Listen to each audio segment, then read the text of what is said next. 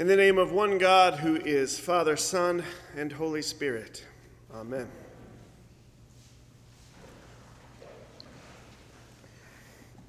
Good morning.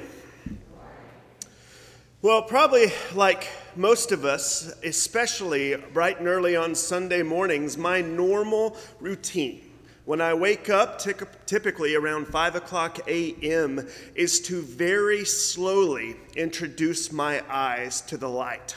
Now, some of you may get up and want to turn on all the lights, and maybe your eyes adjust quickly, but that is not the case for me. I need that to be a slow process, and I try to keep things as dark as I can in the mornings, especially since Ashley is normally sleeping a little longer. Try not to wake her up.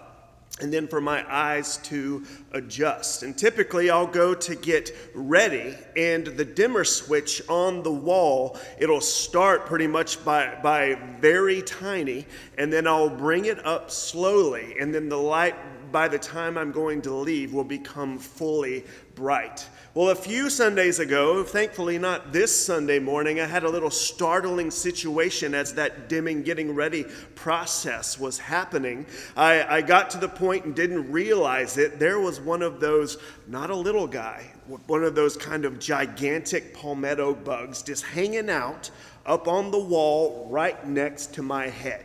And he was there all morning, didn't move, didn't make a sound. And it would be that I was getting closer to leave the door, brushing the teeth, getting out of there, that the light would come fully on and I would notice. And that morning I did not need any coffee, because seeing him there right by my head just jolted me. But I hope this morning that process that you'll see in this season of Epiphany, all these Sundays after Epiphany, as we are on our way to Lent, I would pray that you would recall that we remember the light as the wise men would arrive at the manger was just dim enough for them to travel and get there, as they would travel over several days through dark and light, but it was very dim.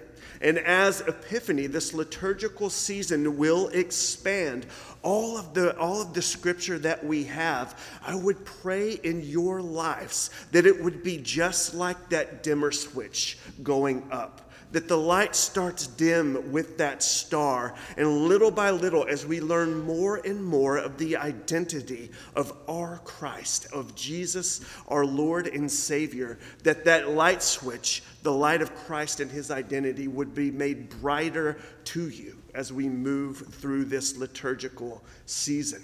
To do that this morning, I was reminded in our scripture appointed from last week, we had Genesis 1 through 5. And that had made me remember, as we read that in the baptism of our Lord last week, that took me to remember Genesis 3. That in those first five verses, we hear that in the very beginning of anything that was ever handed down and spoken and recorded of God coming into the world and creating everything, that we have Adam and Eve. And after that business of creation, we learn right there in the fall of man, chapter 3 of Genesis, that they have both eaten of that fruit that reveals to them that they are naked. And not just in the sense of physically being naked, but they become aware in that act of their own shame and their own guilt. And in that, those walks that they used to have in the garden with God, they hide as they realize their own nakedness. And God comes, and when he can't find them, he says, "Where are you?" And from that moment on, in that relationship with God, all that time ago, God is in the business of looking for the lost and making them found and bringing them back to him. I thought going all the way back to that, as I was reminded in Genesis 1 and last week, would remind us as we enter John 1 again today, as we finish out the chapter of John 1.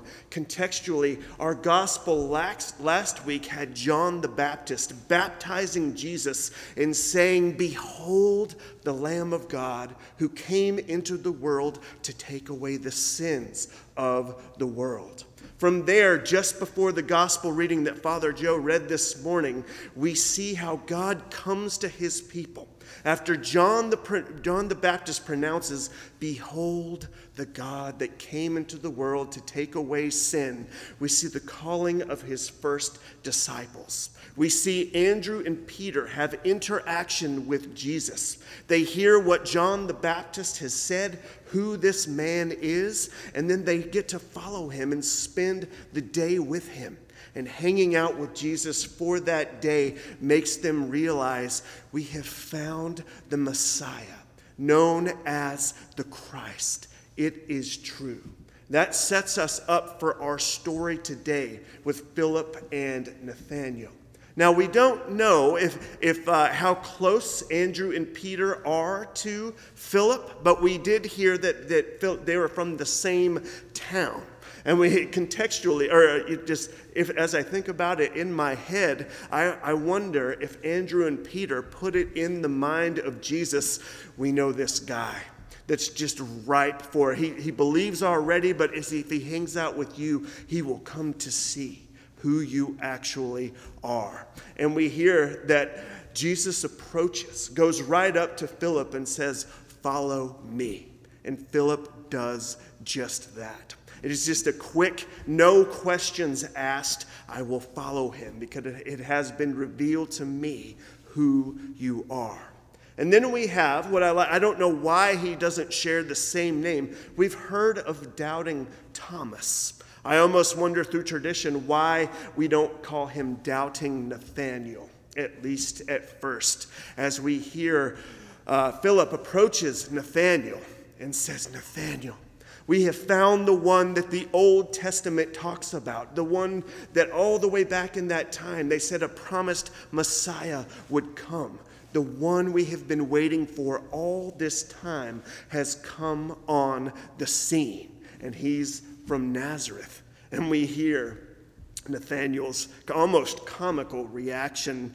Nothing good. The Son of God, the promised Messiah, cannot come from that little backcountry town of Nazareth. And then we hear that Jesus comes on the scene and approaches Nathanael in the midst of his skepticism as he is questioning. Nothing good can come from that place that I either have a natural hate for or just knowing kind of a natural city rivalry. Nothing good. The Messiah cannot come from that place. And we hear how Jesus engages Nathanael. He said, "When you were under the fig tree, before Philip even came to you and mentioned my name to you, I knew who you were." And before that line, he actually said, here's an Israelite that speaks the truth. And that rouses Nathanael's curiosity as Nathanael says, "How do you know me?" And Jesus says that line, "I knew you when you were under the fig tree before Philip even came to you." And this is enough. I wish we had more in the text that would show us exactly what happened under that fig tree. Either, in my own mind, I think maybe Nathanael was actually reading the scripture that was open to him, and maybe God began to speak to him that way. Maybe he was napping, or maybe he was doing something he shouldn't have been doing. But as Jesus speaks that, "I knew you in that moment under that fig tree," whatever Nathanael was doing, it was enough for him to say, "My goodness, no one could have known about that except the Lord and Savior." And we hear from the text that dimmer light I mentioned at the front, where Nathanael thought one thing, he radically has a transformation of heart and mind, and he begins to see Jesus for who he is. Look at how the dimmer switch comes up. As the text tells us, he first saw Jesus as a rabbi and a teacher. And in that encounter of what he says happened under the fig tree, he recognizes him from teacher to Son of God to King of Israel and to the one to where angels will descend and ascend upon the Son of Man. Look at that light coming bright in the light of all of these men we've talked about. John the Baptist got that ultimate responsibility and privilege to say, this is the one that's coming. And I baptize him and say, behold, look at the Lamb of God that has come into the world. To Andrew, to Peter, to Philip, to Nathanael, to how God met them differently, but it was the same invitation. Come and see. For Philip, that was easy. He had seen enough and didn't even have to question, I will follow him because I recognize him as the Messiah, the Christ. For Nathanael, it was a little more difficult. We see him with that skepticism up front that says nothing good could come from Nazareth. And look at the encounter and being with Jesus, what happened with Nathanael, as they would all come to have the epiphany of the identity of Jesus Christ. I ask you a question this morning. How did you enter here? Where in this season of life are you lost and need to be found? Where in your season of life, as you walk with Christ in faith right now, where do you need the dimmer switch to go up and to realize more and more the identity of Christ within your relationship there? Going through the pandemic, through all this time, has it caused a kind of lost feeling, a feeling of nakedness, just like Adam and Eve that we mentioned all the way in the front, where they would come to try to put themselves in the place where God should be? Has the pandemic left you feeling that same sense of nakedness? Realizing some shame or some dependence that you thought you could do on your own? Or as we continue into the political climate in which our country finds itself today, do you feel lost on how to approach the very political situation we have in front of us, or how to approach others that have a very different opposing view to you, and how that might have led to a broken relationship?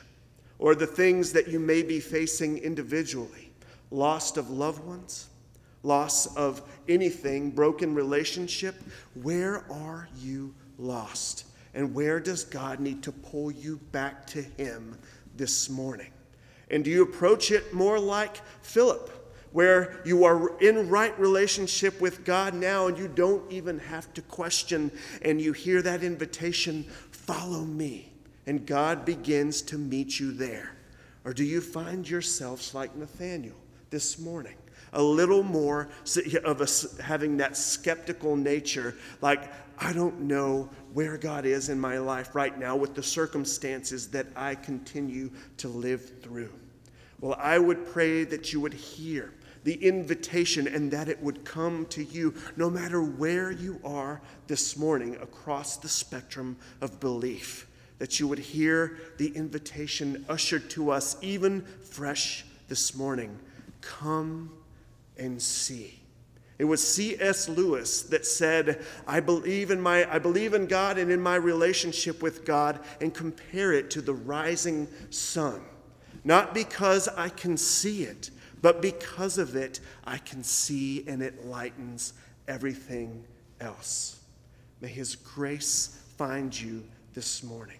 And may you realize the dimmer going up, and may that light in whatever season of life you entered this morning, may that dimmer switch be brought to full bright. And through these invitations that we have in this scripture, may you realize all the way back from Genesis 3 to John 1 and even to us this morning, that God has been revealing himself to us in his identity in all these forms of invitations and continues to do that. And may the invitation be brought to you this morning as you consider and as the light becomes bright in your walks of faith. Amen.